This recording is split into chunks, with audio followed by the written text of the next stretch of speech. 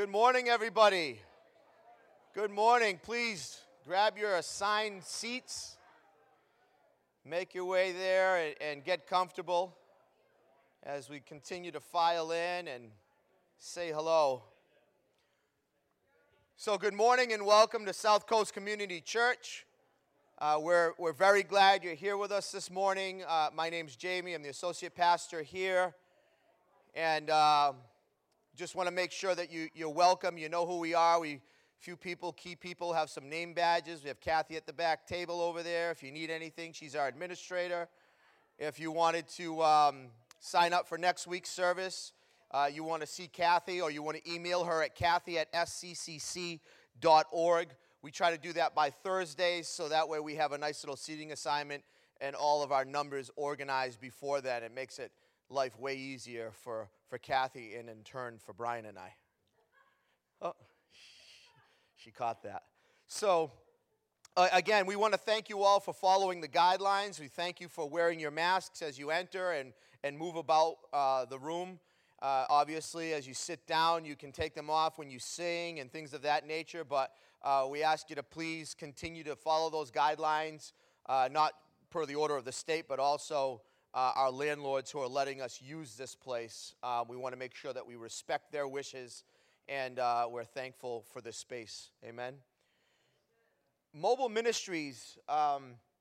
So in the past, and what we've done up until this point was we would have boxes set up, and I think they might even still be out there. We need to move those because what we're asking now is that any donations that are going to mobile ministries, that they would go right to the mobile ministries, right to St. Paul's, where mobile ministries is stationed, if you will. There's a box there outside the church, and they're ready to receive those donations. We're trying to limit the number of hands that come in contact with these donations, and also because right now we are not doing the Thursday night run, so it's just an added step in the process. So we're asking that if you could make those donations directly to them. St. Paul's, it's on the corner of Rockdale Avenue and Kempton Street. And again, there's a big box over there. So we also, it was brought to our attention that, a lot of folks after church, and rightfully so, we want to see each other, talk to each other, even as we exit the building and we're outside.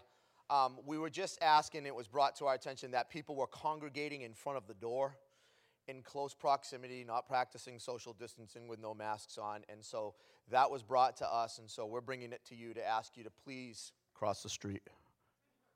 Problem solved, right? That way we can't get in trouble. Perfect. Just, move down the sidewalk, cross the street, whatever, but don't congregate in front of the door without masks on and without social distancing. Really simple solution to a silly problem. November 1st, as of the 1st of November, that first Sunday in November, we're going to be moving back to our regular service time, which is 10:30. So some of you probably shouldn't know that. Just kidding, as people straggle in.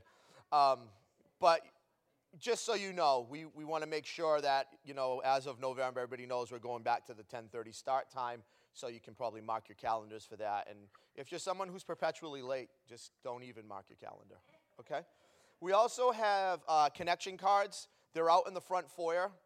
If we do not have your phone number, your email, your address, blood type, whatever it is Kathy needs, make sure you fill one of these out.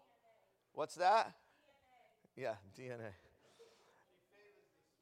Yes, she favors the Swedish. If you could, please fill one of those out. And it makes it really easy for us for communication purposes. Kathy loves to send out her emails and tell you how her cats are doing. And so, you don't want to miss those, just so you know. But in all seriousness, we do want to have a way to contact you in case of emergencies, changes, or updates, prayer. We send out often prayer requests, in the church, like things that are going on that we're asking you to pray with us in agreement. And so it's great for us to have that and for our record. So please, if you haven't, it takes 2 seconds. If you just want to give us your name and phone number or email or something like that, it's simple. You don't have to give us all of that stuff, but just a way for us to contact you. Email is really important, though, because of all the messages that go out. So, with that being said, some of you were here last week. We had a great time. We dedicated my son, who is now a year old, and my family was all here from out of town, folks who don't normally show up. And then Brian decided that he was going to get some retribution for things that I did to him as a kid. And he put up that beautiful picture of that I actually made of him carrying me in a baby carrier. And I thought, man, I have so many things on this guy. I really do. I have pictures. I have stories. I mean, I could tell you about the time he lit himself on fire. That was interesting. But I'm not going to do that because I'm the bigger man. I'm obviously the bigger man, regardless of stature. So I'm just going to say, touche, touche. Watch your back. So anyways, I was a master of revenge growing up, and he knows that. That's why he walked forward, because he's nervous. And that's all right.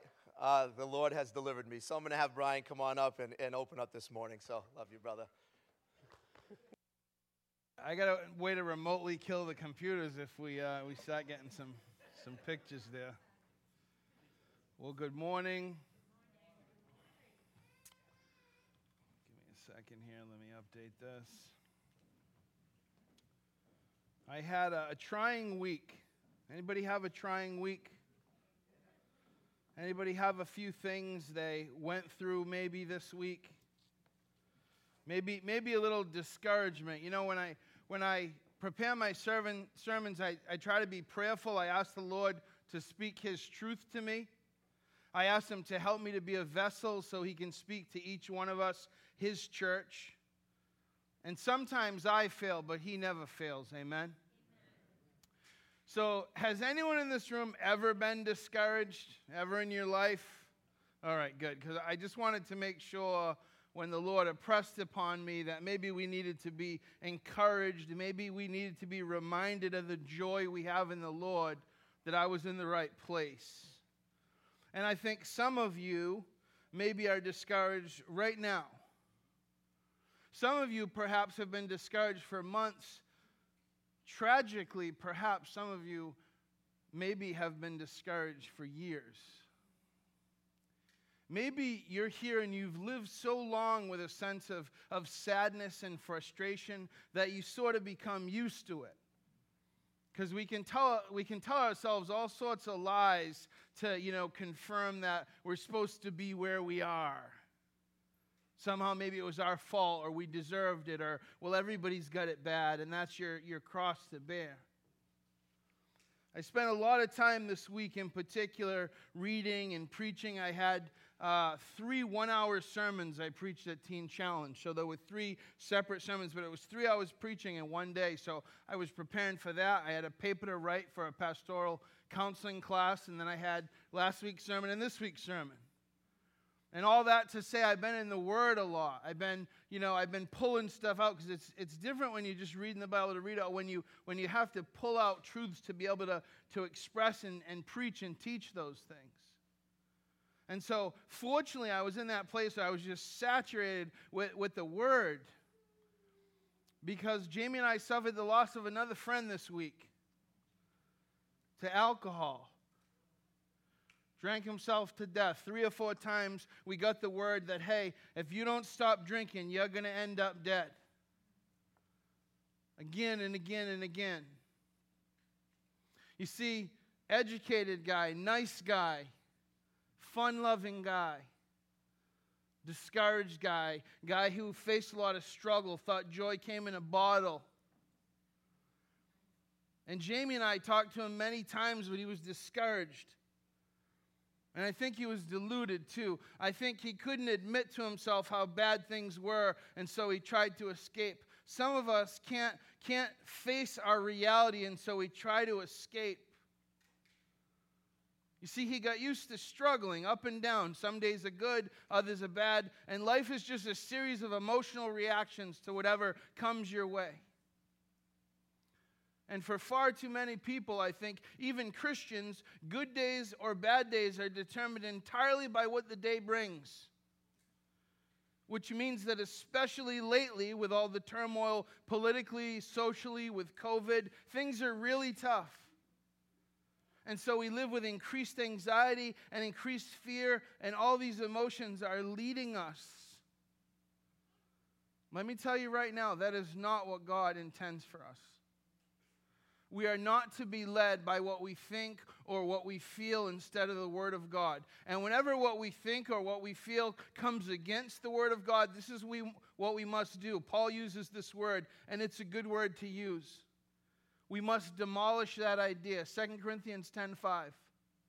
We demolish arguments and every pretension that sets itself up against the knowledge of God, and we take captive every thought to make it obedient to Christ. That means any notion, any feeling, any emotion, any perception we have that is not led by a biblical worldview must be arranged and seen through revealed biblical truth. And that truth must demolish our wrong thinking. Jesus did not die a death on the cross so that we could live joyless lives. In fact, the expression joyless Christian is an oxymoron. It's really like saying Christless Christian. Paul, in his letter to the Galatians in 4:15, asked them this question: where is the joy you once had? And the Lord is asking the same thing of us, His church, this morning. Because here's the thing. If you don't know the joy of the Lord before a trial, then you risk not seeking Him in the midst. But the encouraging thing is, for those who have known great struggle and met Jesus there, there's just this sense that no matter what, we have Jesus. It's a sustaining truth. And some of you need to encounter Jesus in that way today. Because I tell you, not that, my reactions are always correct or life's always easy or any of that, but there's not a day that goes by where I don't go, Jesus, we're good. Like you and me, we're good. We got this. There is nothing that's going to come my way that I can't handle with the Lord. Nothing. He's proven that again and again and again. And so every step of faith I take, I see Him show up again in a powerful way. And so that's the kind of faith I want us to have. But it takes that first step of faith, and it's scary. And once you take it, it's always difficult, but it gets a little easier going, Lord, I know You walk with me through the death of my father. You walk with me through a broken marriage, through addiction, through this struggle, through that. Lord, I know we got anything. Before time began, the Lord knew the coronavirus would come. The Lord knew the turmoil. Nothing is happening right now in our lives and in this world that is a surprise to the Lord, who's sovereign and good over all. This is part of His plan. Maybe it's not part of your plan or my plan, but then what we need to do is we need to get ourselves aligned with His plan and make sure we're saying, Lord, use me in your plan. I'm going to try to stop using you in my plan, because that's what we do. And so that'll hopefully preach to each one of us this morning. Why don't we stand as we transition to worship? Morning, church. I just wanted to share something quickly that I had been talking to the pastors about. I wrote it down so I could try to get through it. But it was speaking on what the pastor was just saying about destroying any argument that's not of God, giving confidence to us in the Word. Both our pastors in the past weeks have been quoting from the Westminster Catechism, and it says the chief end of man, or what is the chief end of man? And the answer: to glorify God and enjoy Him forever, which is a powerful, concise, and biblically accurate statement. But before I go any further, like the pastor said, the Bible is the highest authority that God has given man. Amen. The subject I'm talking about, though, the Catechism, however, is a powerful tool for unifying the body of believers and strengthening them in their confidence for apologetics, for discipleship. It's a helpful reference that accurately draws out the vast, amazing truths of God's Word in a straightforward question and answer format. I know the name alone kind of raises some eyebrows, Catechism, and myself, up until a couple years ago, I thought it was just about Catholic dogma. Quite honestly, I didn't understand what they were. But truth be told, some of the greatest theologians gathered together to write confessions of faith and lay out the truths of the Word of God and what we should believe. then wrote these catechisms to teach these confessions to the people of God so they can have a clear understanding. And in a cyber age where we live, there is so much accessible information out there, good and bad. And I know for myself, sometimes I find myself lost in the weeds. Right? Our pastors are here to lead us in the way we should go. But also, catechisms are just an amazing tool to safeguard us from being led astray. For me, these catechisms have become really helpful tools that help me to better understand the specific doctrines while also channeling my study and keeping me on course when trying to uncover the truths of God revealed through Scripture. If we use this sort of like meat and potatoes Scripture script of our theology laid out before us, we can find new confidence in our ability to share the word disciple, and just for apologetics as well, to encounter the world around us and, like Pastor said, destroy any argument that's not of God. 1 Peter 3:15 says, "Sanctify Christ as Lord in your hearts, always being ready to make defense to everyone who asks you to give an account for the hope that is in you, yet with gentleness and reverence." Amen. Our God is good. And I know for me, I want to know his truth and his promises and have them sealed on my heart without fear of corruption and being misled. So that's why I wanted to bring this to you this morning. Would you please join us now in worship as we sing of God's faithfulness and his goodness? 2 Corinthians 1:20 in the NLT, it says, "For all of God's promises have been fulfilled in Christ with a resounding yes, and through Christ our amen ascends to God in his glory." Amen.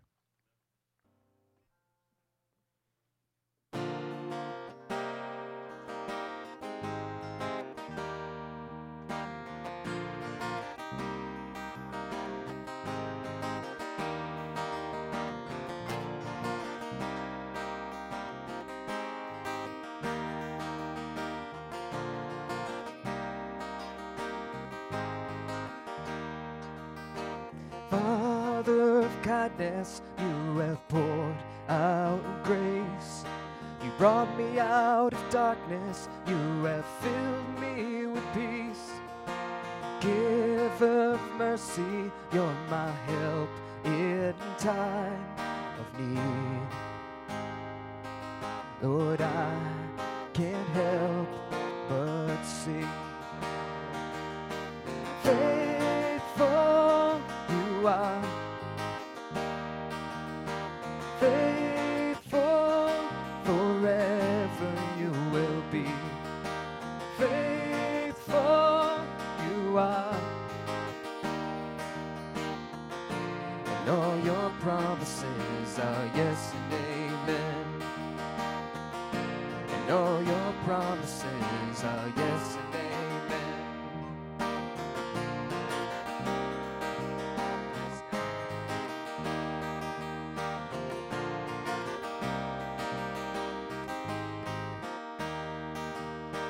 Beautiful Savior, you have brought me near.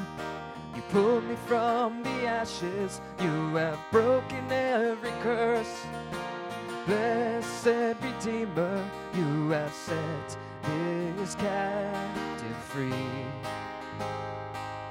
Lord, I can't help but sing. He's faithful. Faithful you are. Faithful forever you will be. Faithful you are.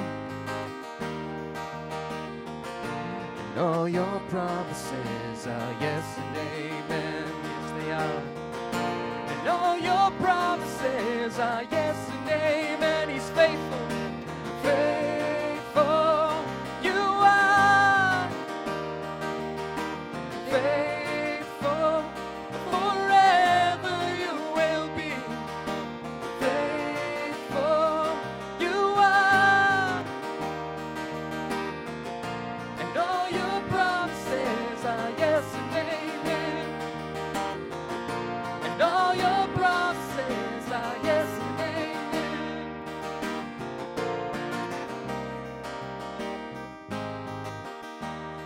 rest on your promises, God. And I will rest in your promises. My confidence is your faithfulness. I will rest in your promises. My confidence is your faithfulness again. And I will rest in your promises. My confidence is your faithfulness. I will rest in your promises. My confidence is your faithfulness. Faithful you are. Faithful forever you will be. Faithful you are. And all your promises are yes and amen. And all your promises are yes and amen. And all your promises are yes and amen. Yes, God. We trust you, Holy Father. Our cornerstone, our rock that we build our faith upon. Amen.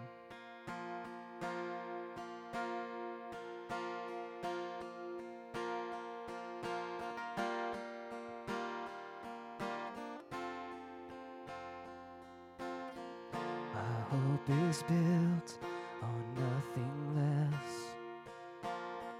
than Jesus' blood and righteousness. I dare not trust the sweetest frame, but wholly trust in Jesus' name.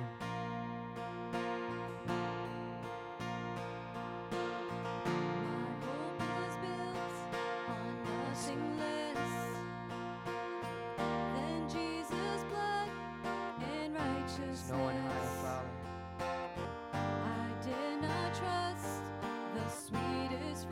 Wholly trust you, God. Jesus' name. Christ alone, cornerstone, weak made strong in the Savior's love. Through the storm, He is Lord, Lord of all.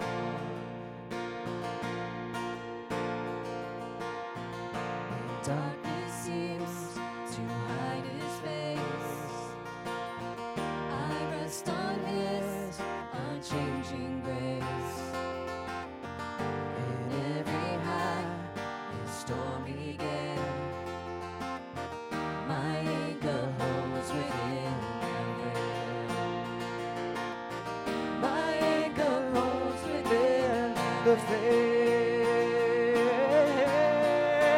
Christ alone, cornerstone, weak made strong in the Savior's love.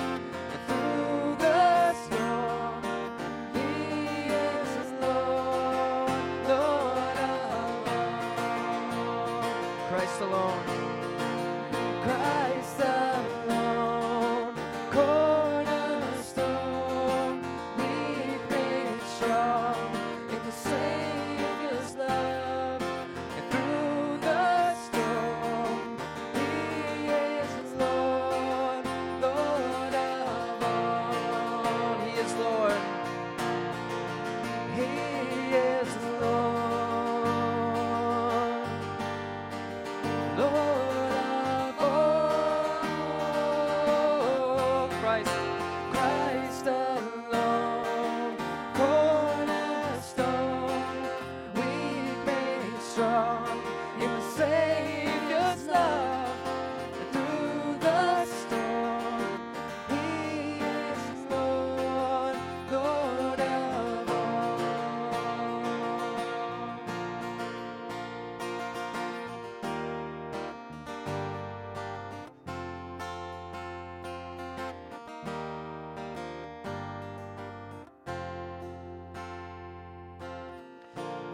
He shall come with trumpet sound. Oh, may I then in him be found, dressed in his righteousness alone, faultless stand before the throne.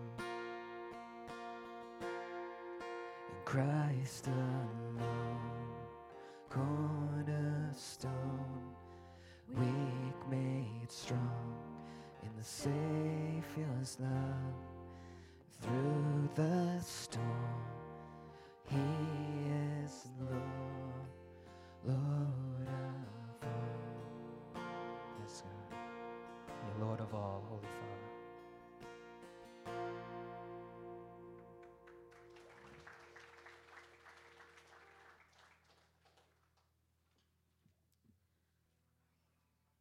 Revelations 2:11 says, Then I looked, I heard the voice of many angels around the throne, the living creatures and the elders, and the number of them was 10,000 times 10,000 and thousands of thousands, saying with a loud voice, Worship, worthy is the Lamb who was slain to receive power and riches and wisdom and strength and honor and glory and blessing.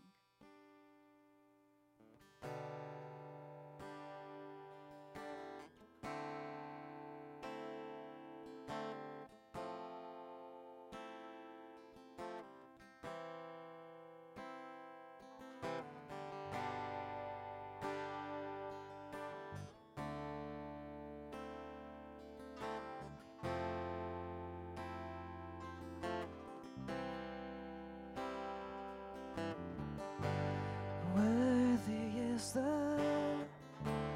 Lamb who was slain, holy, holy is he. Sing a new song to him who sits on heaven's mercy seat. Again, worthy.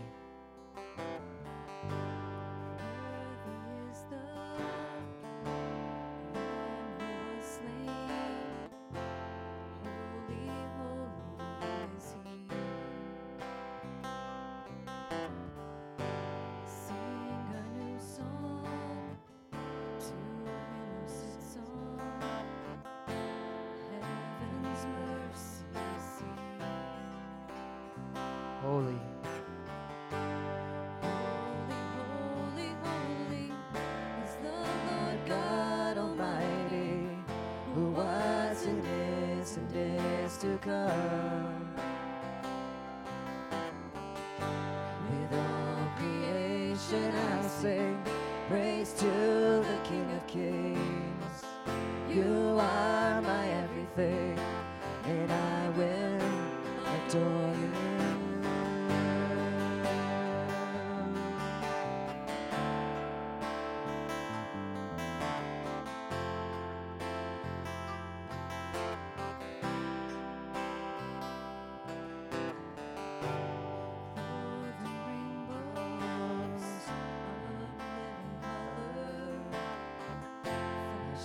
Of lightning, rolls of thunder,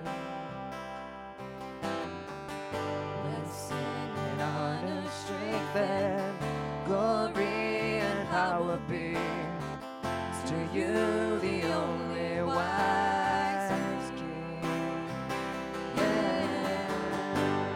Holy, holy, holy is the Lord God Almighty, who was and is to come. With all creation I sing praise to the King of Kings. You are my everything, and I will adore you. Holy, holy, holy is the Lord God Almighty, who was and is to come. With all creation I sing praise to the King of Kings. You are my everything,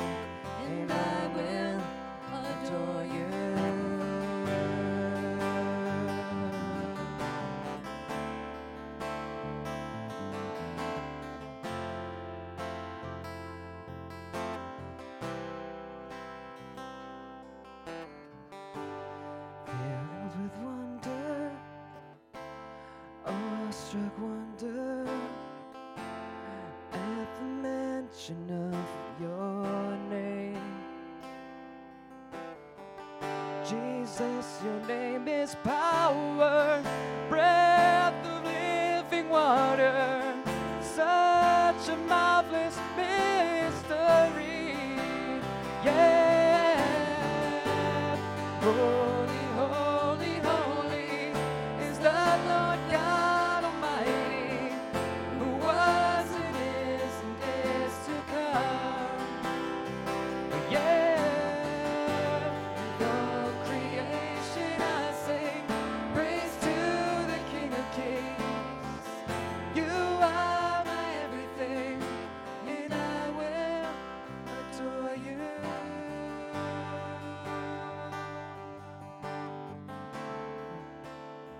And I will adore you.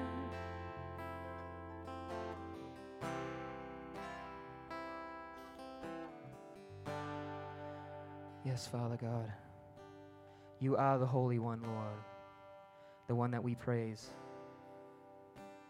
the only one who's worthy of our praise, God, the only one that could open the seal, Holy Father, our perfect sacrifice.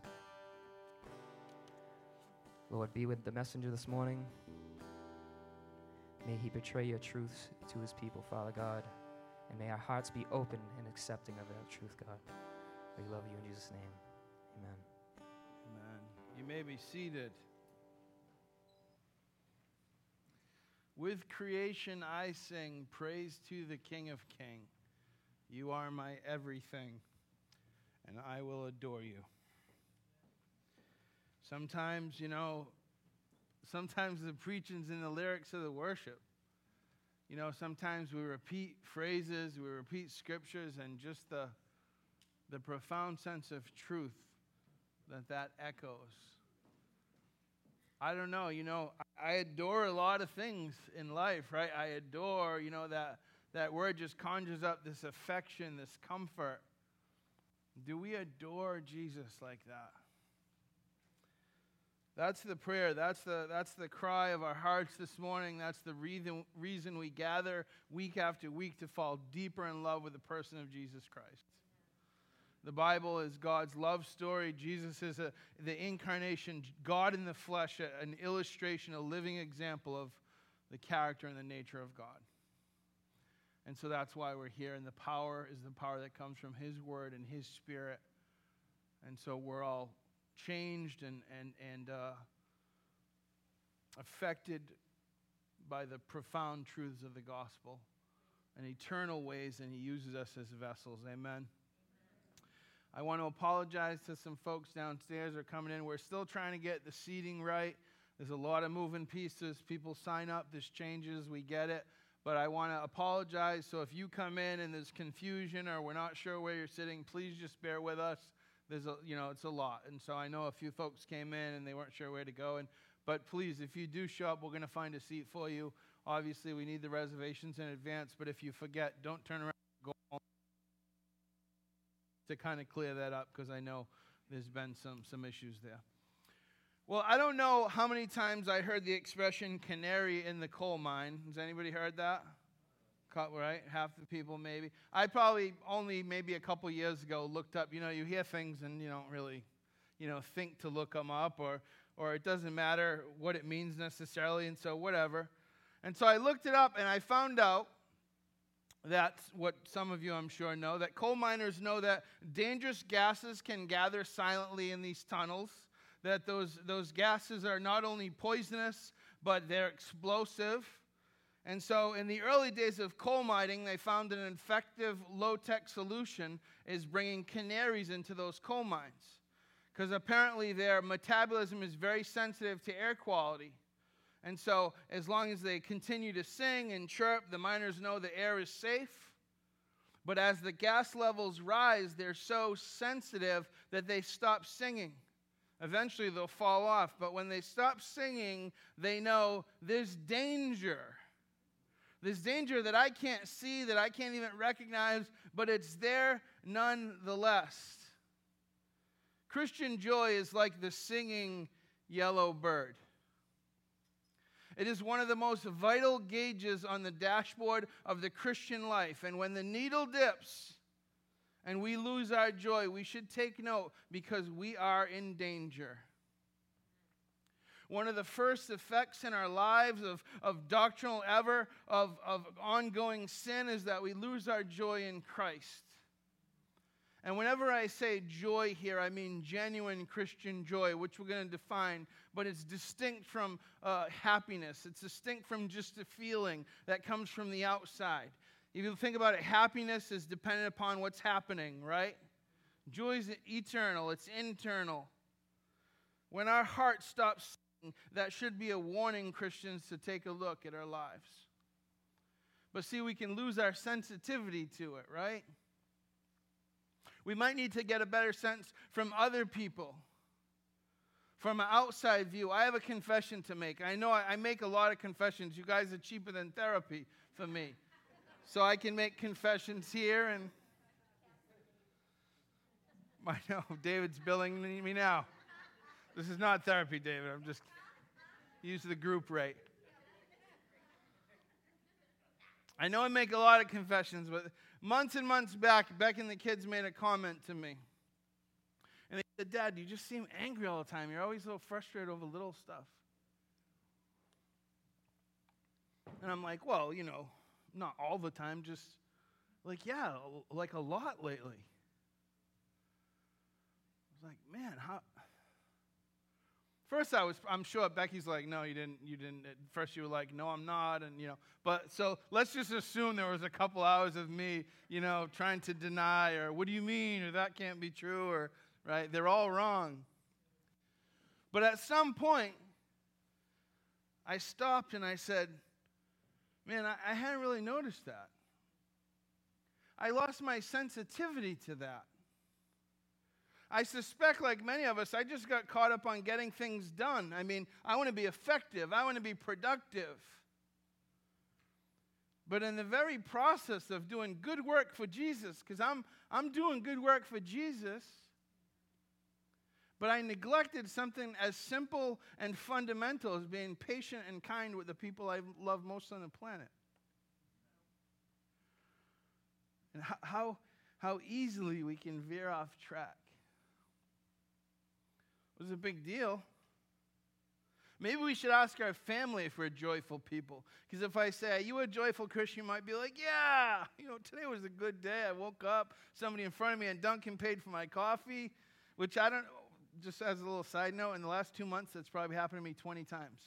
In the last 20 years, it's probably happened, once or twice. In the last 2 months, 20 times I go in the drive-thru, somebody pays. Anyway, side note. But some of you are like, oh yeah, I woke up, had a good day, everything was great, I'm joyful today. That's not what I mean. I mean, if somebody were to look at your life, if I would ask your family,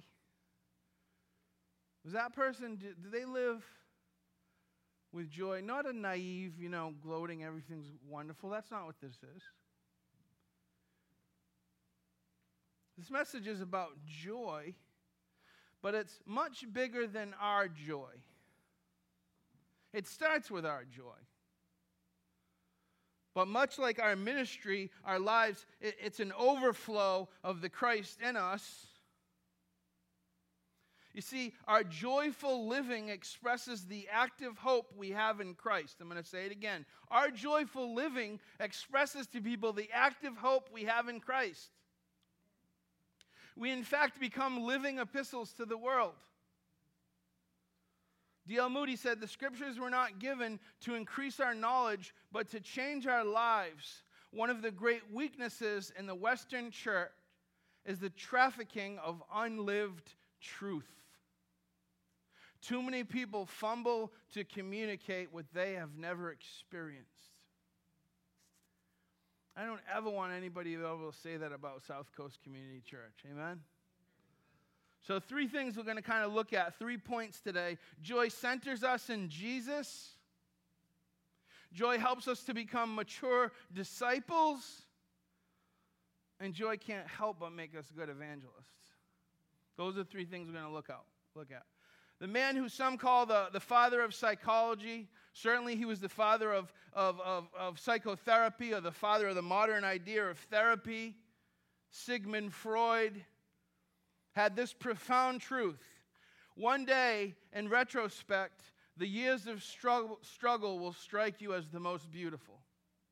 One day, in retrospect, the years of struggle will strike you as the most beautiful. Profound, right? 1,800 years before Freud ever spoke a word, James wrote of the benefit of struggle as it relates to developing, or maybe I should say embracing, a joy that provides a mature and complete human experience. 1,800 years before that. Freud writes and everybody goes, he's brilliant, this guy. The depth and the understanding of the human. The Bible's like, yeah, no, we had that. That was here. Consider it pure joy, James said. Why? Because biblical joy, this is what biblical joy is, right? It's choosing to respond to external circumstances with an inner contentment and satisfaction because we know God's in control. And we know He's going to use whatever it is to accomplish His work and will in us and in the world. Listen, I get in the flesh the anxiety and the uncertainty. I get it. I'm not removed from that. But there's comfort in me knowing this is part of God's plan. Like, He's not surprised by this. He's going to use this. And there can be people on the sidelines that keep going, oh, woe is me, what am I going to do? And I don't want it to be like this, and things need to change. And there's people that go, Lord, in the midst of this, use me. Whatever you need, I'm right here. Because as difficult as this may be for us in the body of Christ, this is a tremendous opportunity for ministry. Our church is growing right now in the middle of the pandemic. We're growing. We have more people. We have new faces. And if you're here this morning, welcome. But we have new folks coming. Why?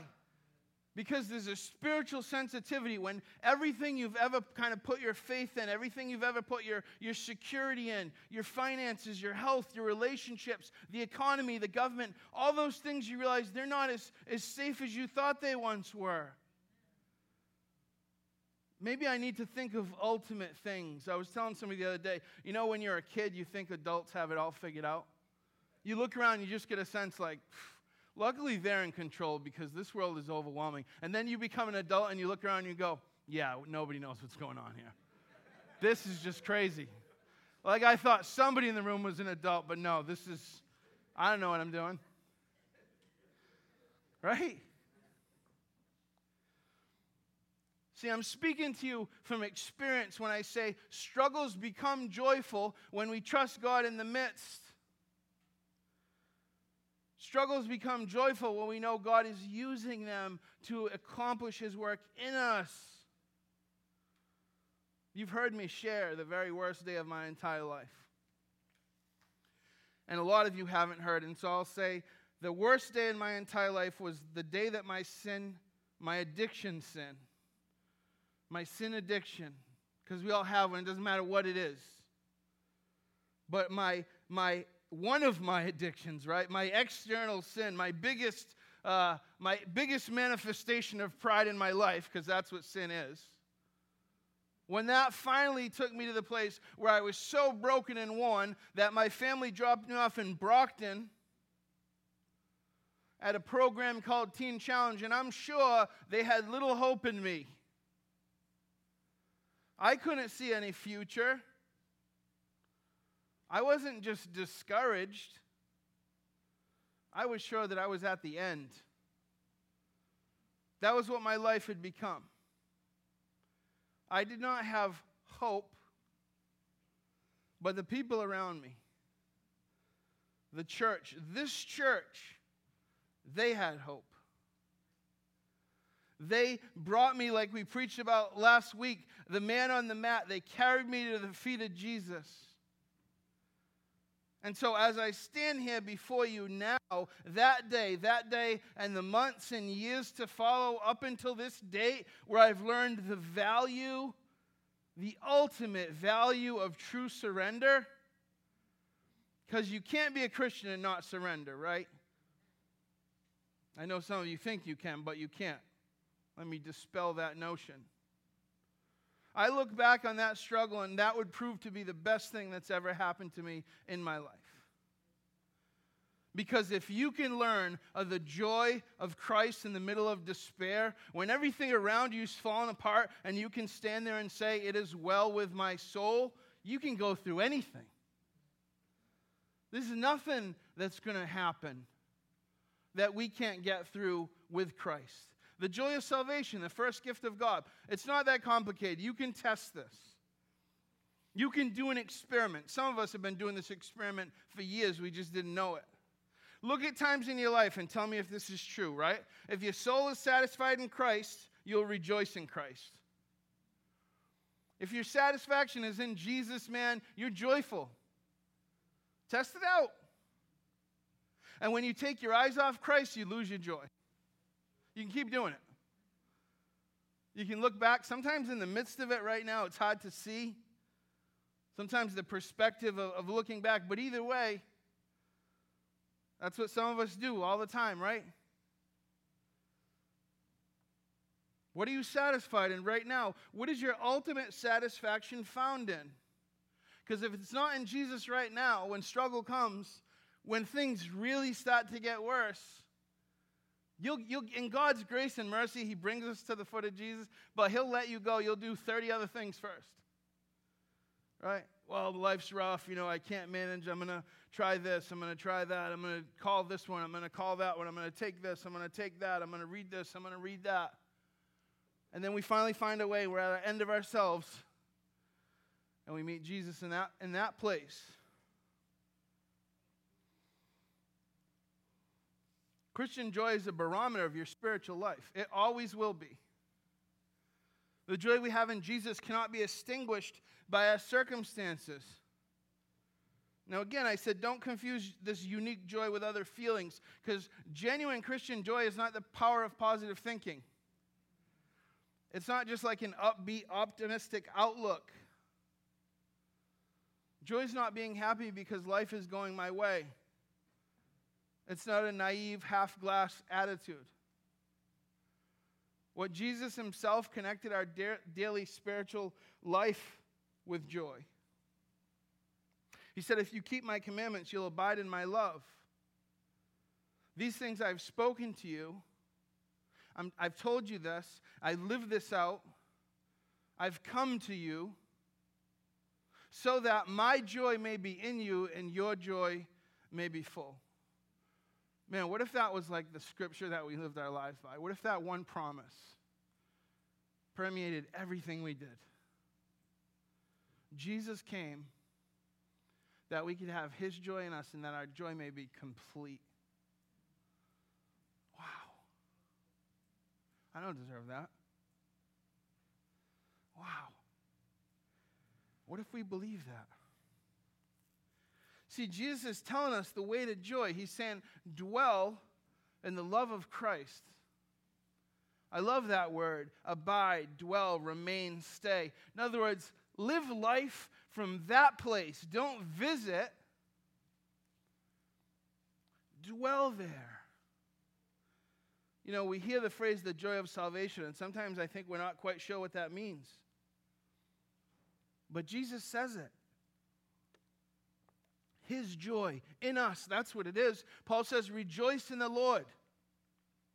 I've heard it described that joy is the emotion of salvation.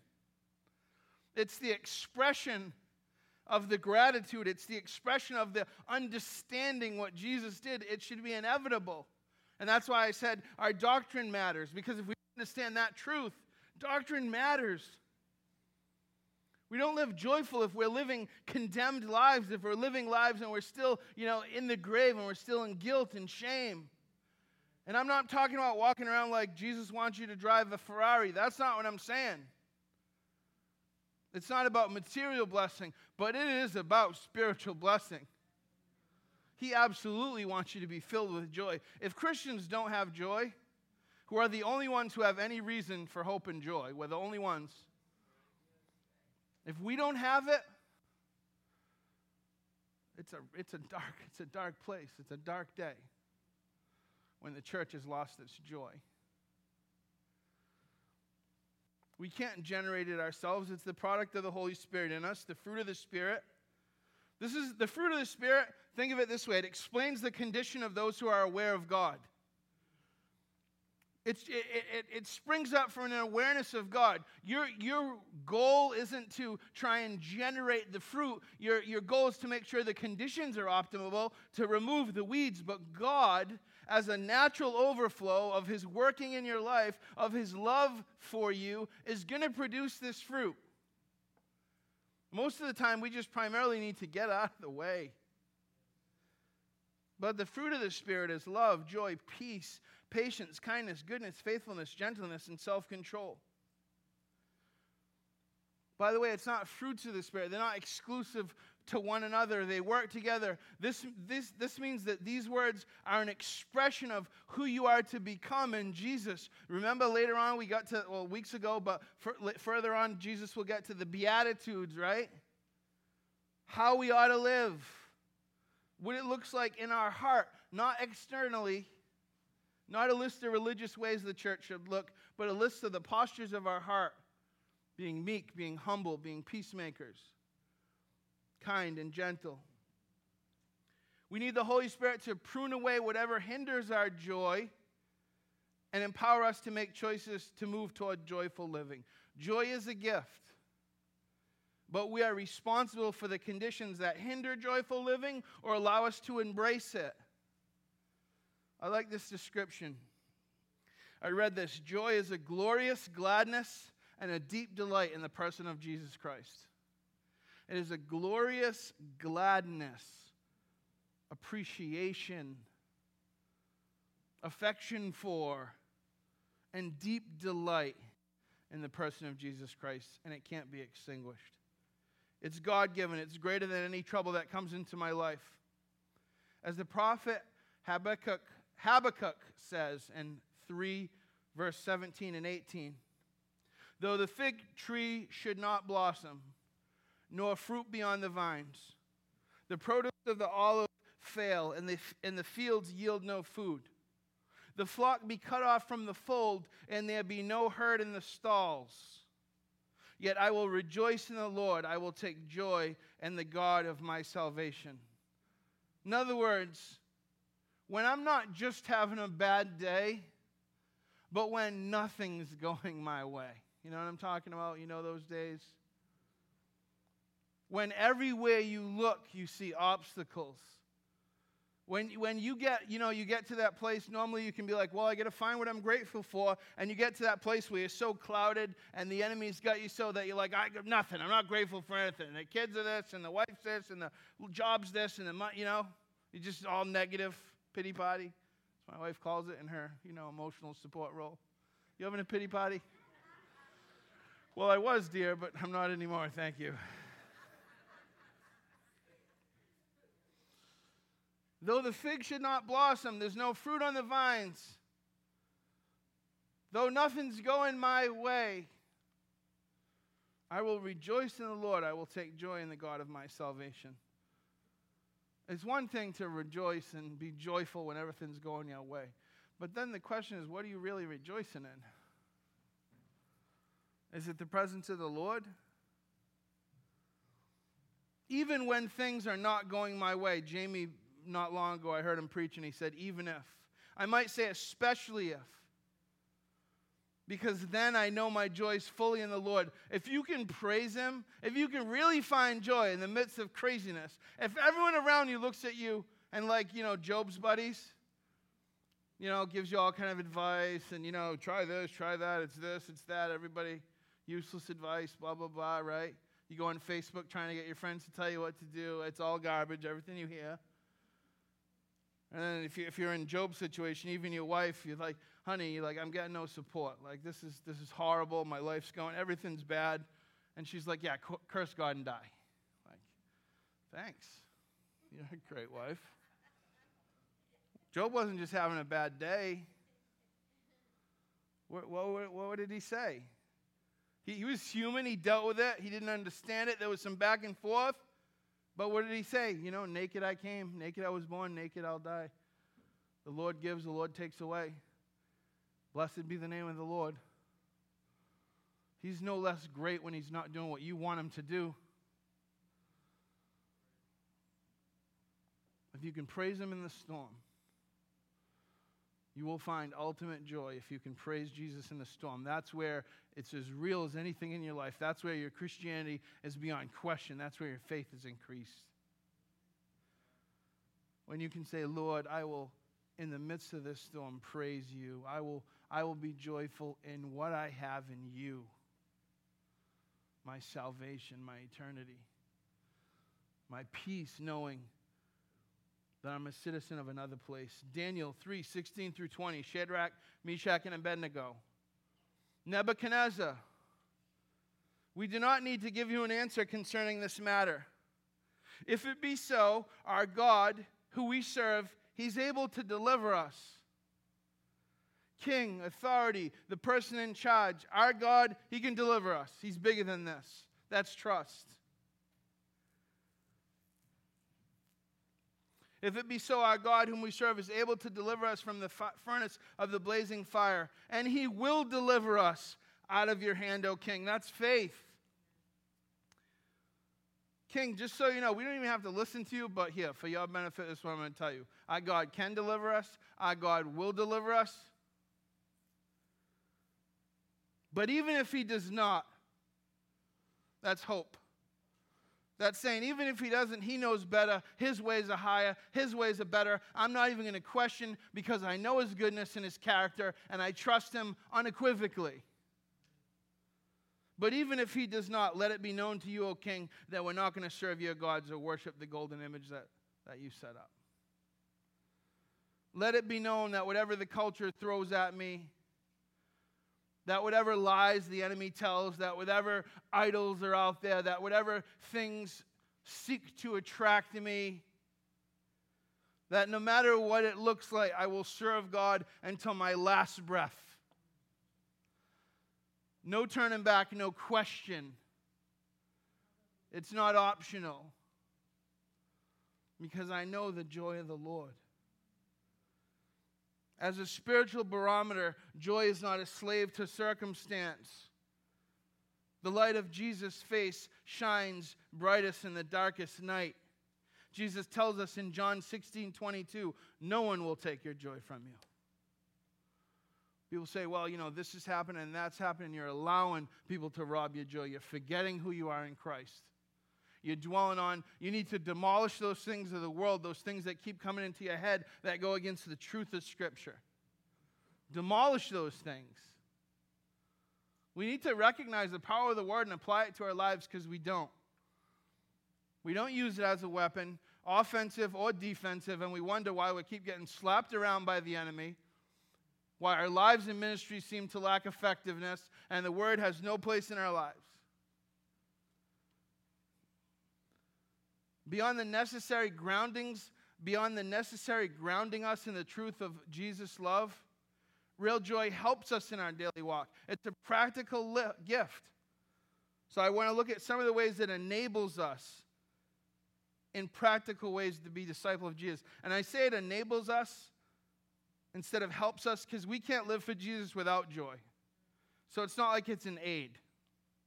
You can't be joyless and live for Jesus.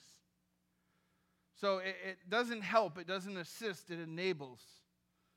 That it's the source. Joy centers us in Jesus. Joy centers our lives. Joy brings us comfort. Don't forget, this notion of peace, of joy, of security. It's tied into each other. It's a sense that everything's going to be okay. It's a celebration of what Jesus has accomplished for me, and that I'm walking in what He's accomplished. Joy helps us to become mature disciples because this is what I think joy does, and I'm gonna flesh it out. I think joy protects us of the two extremes. There's two extremes in religion. There's legalism, right? There's religiosity. There's it about our works and about what we do. And the other side, there's hedonism or there's license. And I think joy will protect us against those extremes. In a sense, I think joy is what keeps you safe as you serve the Lord. Because here's the thing, and this is as true as anything, and I observe it again and again. I see it in my own life. If you lose your joy, your work for the Lord is no longer worship. If you lose your joy, what you're doing right now is no longer worship. It's not honoring God. It's not for Him. You've forgotten that. What is your spiritual act of worship? Submit ourselves fully over to look at everything we do as our ministry.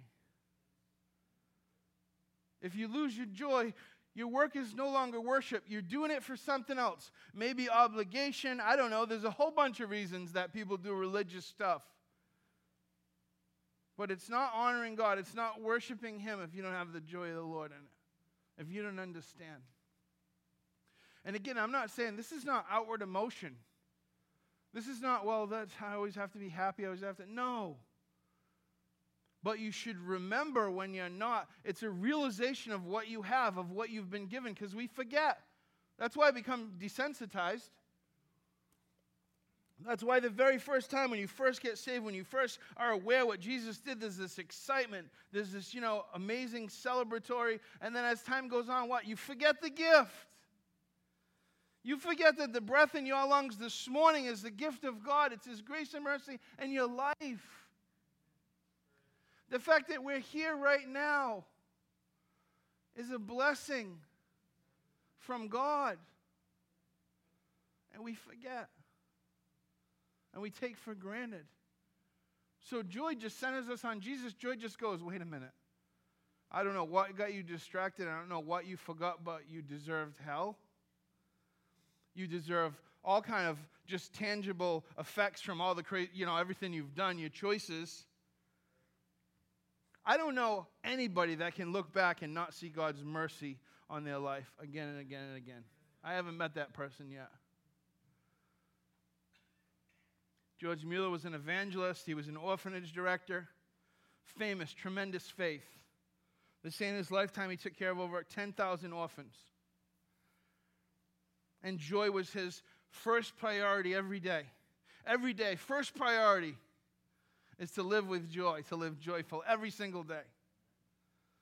Because those kids, ultimately, their lives depended on that he was grounded in joy, that he didn't burn out in religion. Because your joy is bigger than you at some point.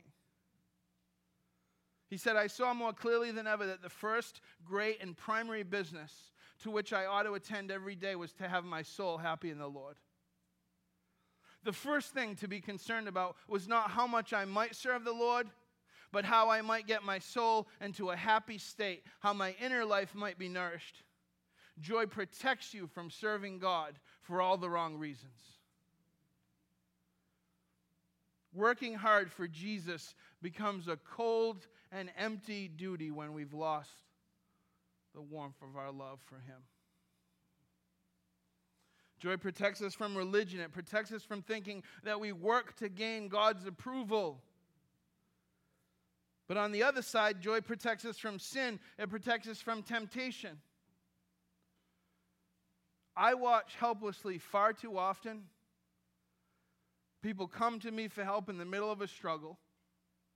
And I know that trying to use everything and everybody to change the situation, I know I'm probably one step on a 100-step, options. I know. I get it. I can tell. And it's so sad to me when they miss that what Jesus wants to change the most is them. All they can see is what's in front of them. But you don't understand, Pastor Brian, I'm going through this, and I've tried this, and I've done this, and I've said this, and I've wished this, and I've prayed this, and I've thought this. But this is in front of me, Pastor Brian. It's insurmountable. It's beyond. And I'm just going, Jesus is trying to meet you right there. I can see it. I can see it. What are you doing? I was talking to friend of mine the other day, close friend, about just losing all these people. And he said, I don't get it. What makes us any different? He said, all these guys that, guys we grew up with, had good families, educated, not, all this stuff. And yet some of them, they just, they made the same bad choices that we did, but they, what? I said, of course, it's the grace of God. It's obviously God works behind all of this. But I said, my observation universally has been this. They held on to something. They didn't get to the point where they were completely at the end of themselves in every single instance. Surrendering to Jesus was the plan B. You know how many funerals I've done for people that have said, well, I'll follow up with you, Jamie, And I'm not just talking about chemical addiction. I'm talking to people whose marriages are destroyed and families are being destroyed and their health's being destroyed. All kind of tragedy. All kind of struggle. You can't have become a Christian without getting to the end of yourself. Because the fundamental exchange in your salvation is you giving your life fully over to Jesus. And if you reserve any part of you, you will spend most of your Christian walk fighting with God about that piece. But if you give him that, if life brings you, because I don't take credit. I didn't do this. I'm not saying, all right, you got to get to where I got to. I didn't get there on my own. I got there because there was absolutely nothing left. Because everything had been stripped away. I could have kept lying to myself like my friends did. I could have kept saying, but I mean, who was I kidding? And Jesus met me in that place so profoundly that people come to me all the time trying to put things together, and I'm praying, man, I hope you get to the end of you. I hope God rips it all apart. Because you're missing the big picture for a little tiny thing. How can we be joy-filled Christians if we get all caught up in all this little stuff that we have no business worrying about, we have no business thinking about, we can't change it? You can't be a Christian if you never surrendered your life to Jesus. That's the exchange. And it's not just a one-time thing. I understand in salvation it's a one-time thing. We're justified. We don't have to get re-saved. But we need to submit ourselves to him again and again. If you don't have joy, then look at that. Dave Wilkinson, who was the founder of Teen Challenge, he said this. This was his original quote. And I'm going to take what I call pastoral license. You've heard of poetic license? This is like a level above that. He said, certainly we cannot claim a magical cure for addiction. The devil which hides in the needle, the pills, and the powder is so deadly strong that any such claim would be foolish. All we can say is that we have found a power that captures a person more strongly than narcotics, but he captures only to liberate. I love that expression, that he captures only to liberate. Here's my pastoral license to apply it to all of us. Certainly we cannot claim a magical cure for our addiction to sin. The father of lies distracts us with empty promises. But all we can say is that we have found a power that captures a person more strongly than anything else in the world, and he captures us only to liberate. See, Matthew Henry said, joy in the Lord will guard you from the empty pleasures the tempter uses to bait his hooks. Joy protects you because joy in Christ comes from being satisfied in Christ.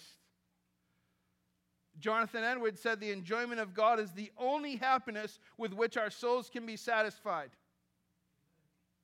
That means every longing you have, the only ultimate way to satisfy that longing is in Christ. Everything. Your emotional longing, your relational longing. We've explored this notion a little bit before too, but I preached at Teen Challenge and this theme came up. And I've said before, every single human being ever created longs to be fully known and fully loved. It's come up, this theme, before. And we're sure that those are mutually exclusive. We're sure that if anybody knows us fully, they couldn't possibly love us. And that realization continues to affect us in our entire lives. If we get to the place that we realize that it is only through God that we are fully known and fully loved, that should liberate us. That should create great joy. To go to heaven, to fully enjoy God is infinitely better than the most pleasant accommodations here. Fathers, mothers, husbands, wives, children, the company of earthly friends, Edward says, are but shadows. God is the substance. These are scattered beams. God is the sun. These are but streams, and God is the ocean. And he says this, when I get up from the table after Thanksgiving, the last thing I want is more food. I don't know if I could say that all the time. Sorry to interrupt a profound thought there, but you can't tempt me with another bite. It affects us in our discipleship. A joyful believer is already more than satisfied in Christ. What are you going to tempt me with? I mean, like what? Sometimes the enemy now, will try, and it's like, not that I'm not tempted, I don't mean to say that, but sometimes the enemy, it's like, come on, bro, that was like level 2. I'm on like level 30 now. What are you doing? That's not going to work. Like, you're going to have to come at me sideways. You're going to have to do something different. Me and Jesus were right here, buddy. Like, what? But the enemy's going to keep trying. He's not going to give up.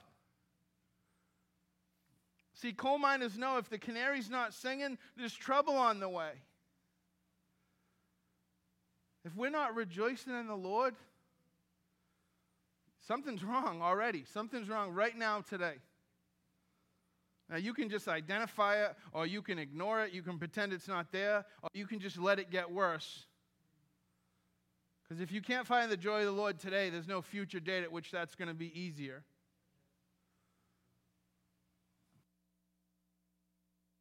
Joy-filled lives, we've missed something that's not optional, it's foundational. James 1:2, consider it joy, my brothers, when you encounter various trials. Jamie and I have been preaching on this. How can we consider going through difficulties a reason to feel joy?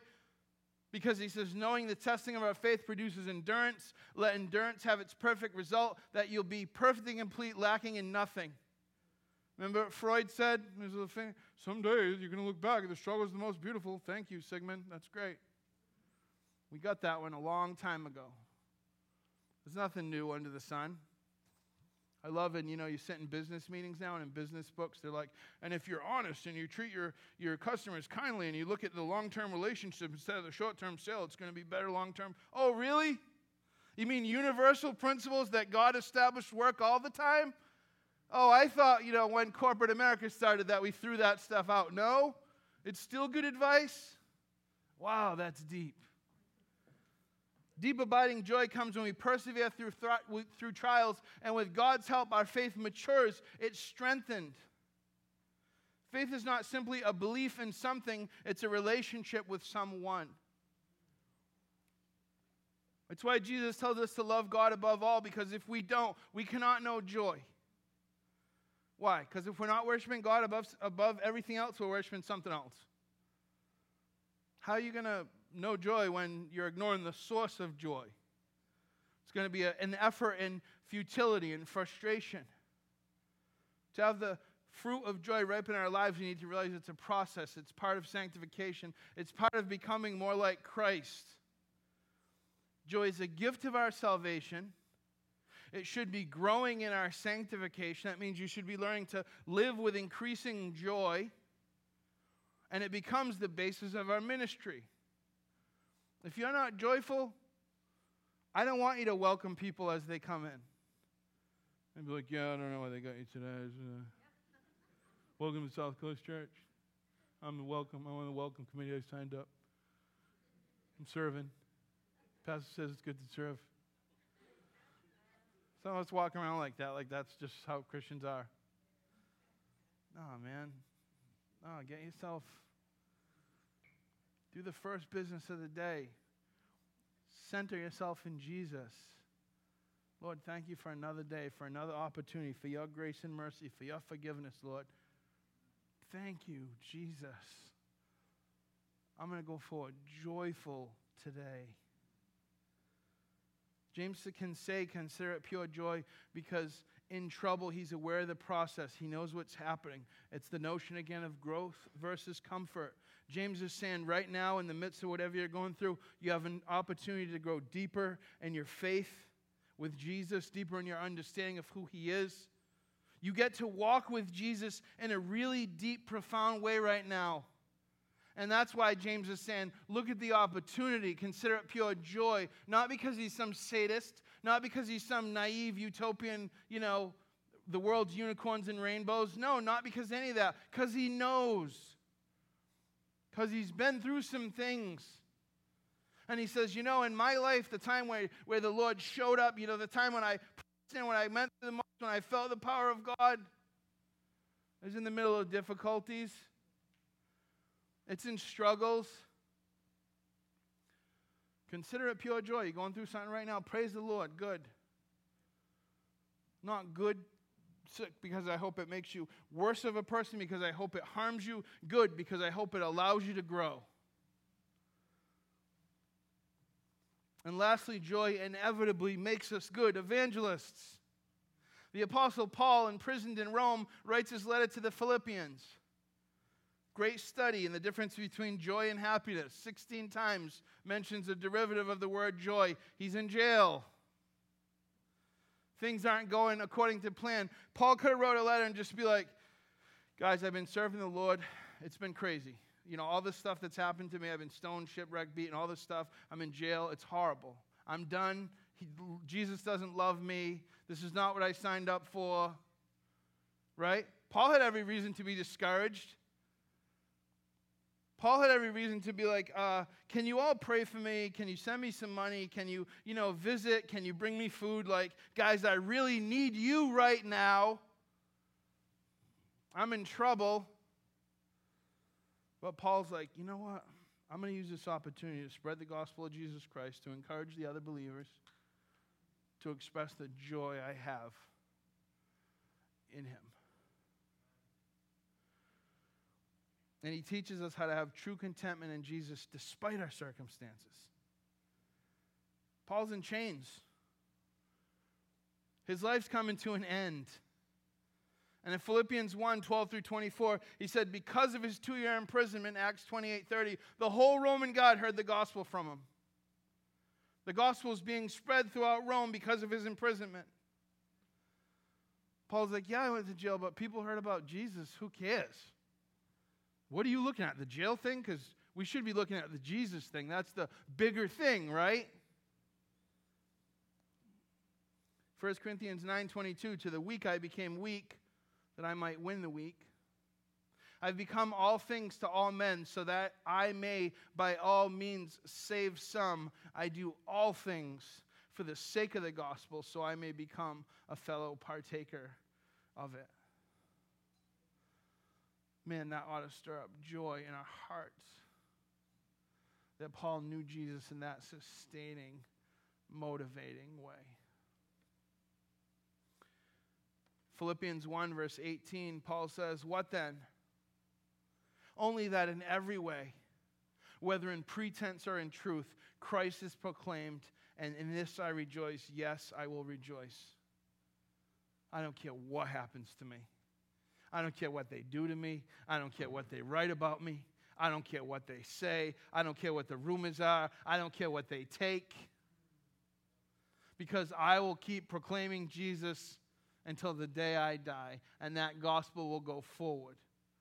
And people will say, how did he have such joy in the midst of such persecution? And they'll say, to bring glory to Jesus Christ. Paul goes on to encourage others to have peace, knowing that God will be our strength. I can do all things through him who gives me strength. And later on in verse 19, and supplies our needs according to his riches in glory in Christ Jesus. Right now, what with everything going on, what will stand out to people is Christians who are living joy-filled lives in the midst of whatever comes our way. If your neighbors, everybody's going crazy, everybody's up in arms, everybody's worried, and you're doing the same thing as they are, then Jesus isn't making any difference to you, right? But if you can rest knowing that the Lord's not surprised, that he didn't stop working, that Jesus isn't up there with his mask on saying, oh, once COVID clears up, I'll be back with you guys. And really, and in light of history, and dare I offend you with this, but we're kind of babies a little bit, because in light of history and what people have went through the ages in terms of violence and persecution and illness and, like, come on, really? You're going to spend some time alone. Dare I say that we might have a little bit more time to read our Bibles.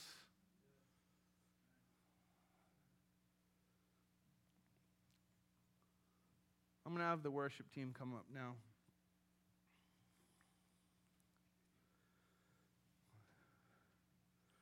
There's a couple things in particular, because I want to take the time to go through it. And so next week I'm going to talk about some of the things that just so obviously hinder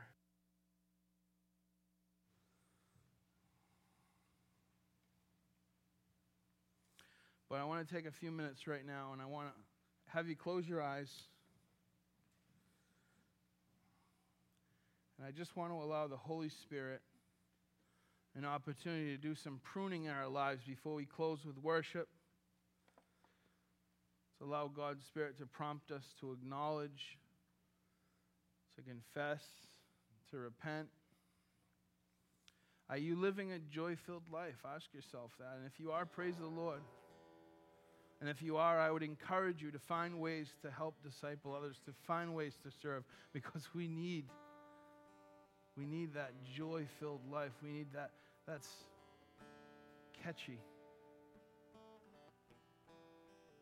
Maybe you're involved in a conflict with somebody, and that's stealing your joy. Confess that. Meet with the person. Resolve the issue if you can. Maybe God's hand is heavy upon you because of some sin you've not confessed, you've not repented of. Don't keep silent any longer. We're going to look at next week the effect sin had on David and on his worship. How he allowed that lack of repentance to chew up his joy. But when he repented, when we acknowledge our failing, when we seek his forgiveness, he lifts our countenance. He increases our joy. Lost joy can be restored. In fact, as a result of a discouragement, as a result of being discontent, having conflict, having open sin, David was entirely wiped out spiritually. His joy was a long-lost memory, and yet he boldly prays. In Psalm 51:12, restore to me the joy of your salvation. God honored David's prayer, and he will honor ours. Let us take the time to make sure that at South Coast we stay singing like the Canaries. And let's pray for and let's come alongside. Let's encourage others when we hear the singing stop in their lives. Let's not wait. It takes time and constant effort to cultivate the conditions in our heart for joy. But Jesus claims that he came that men may have life and have it more abundantly. To be a follower of Jesus, to know who he is and what he means, is to have a superabundance of life. When we walk with Jesus, we have a new vitality, an abundant, vibrant, joy-filled life. So, Lord, I pray now as we transition to worship, Lord, that even now that your Spirit permeate this place.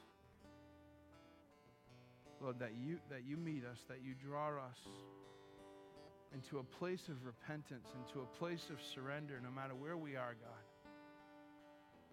Let us not hold anything back. Let us not keep anything in reserve, but let us give it all to you. And see that you seek to fill us with your joy, your peace, your strength. Despite what happens around us, you promise to remain inside us. Lord, we love you. We worship you this morning. Help us to do that in spirit and in truth. Continue to minister this word to us throughout the day, God. Let us apply it. Let us be joy-filled Christians. Let people say those people at South Coast are filled with an overflowing joy. That people ask us, what is it about you? And we can proclaim the name of Jesus Christ. In his name we pray. Amen. You can stand as we worship together.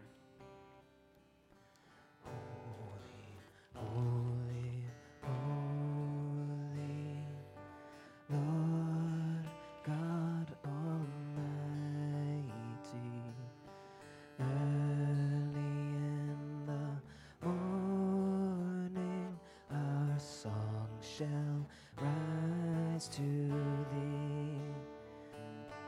Holy, holy, holy, merciful and mighty, God in three persons, blessed Trinity.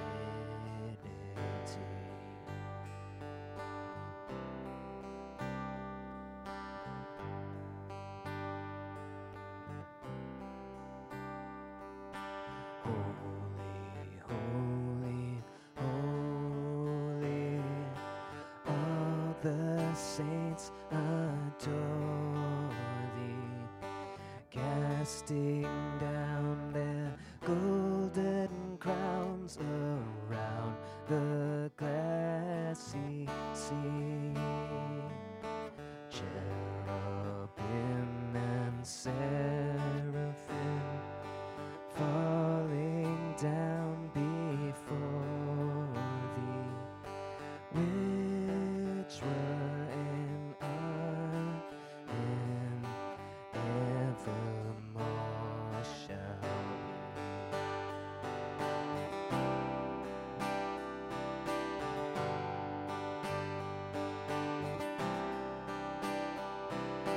Holy, holy, holy, through the darkness hide thee, through the eyes of sinful man, thy glory may not see.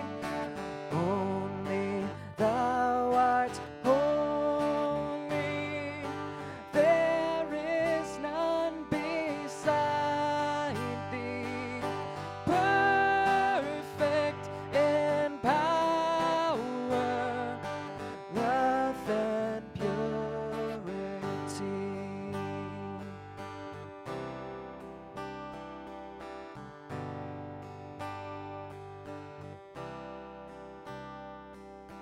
Holy, holy, holy, Lord God Almighty, all thy works shall praise thy name in earth and sky and sea. Holy, holy, holy, merciful and mighty, God in three persons, blessed Trinity. Yes, God, you are holy. Yes, Lord, we trust you, Father God. Our joy is found in you, Father. Help us to be reminded of that every day, Father. We give you glory in all things, Lord. Help us shine for you, Father. We love you and we thank you. In Jesus' name.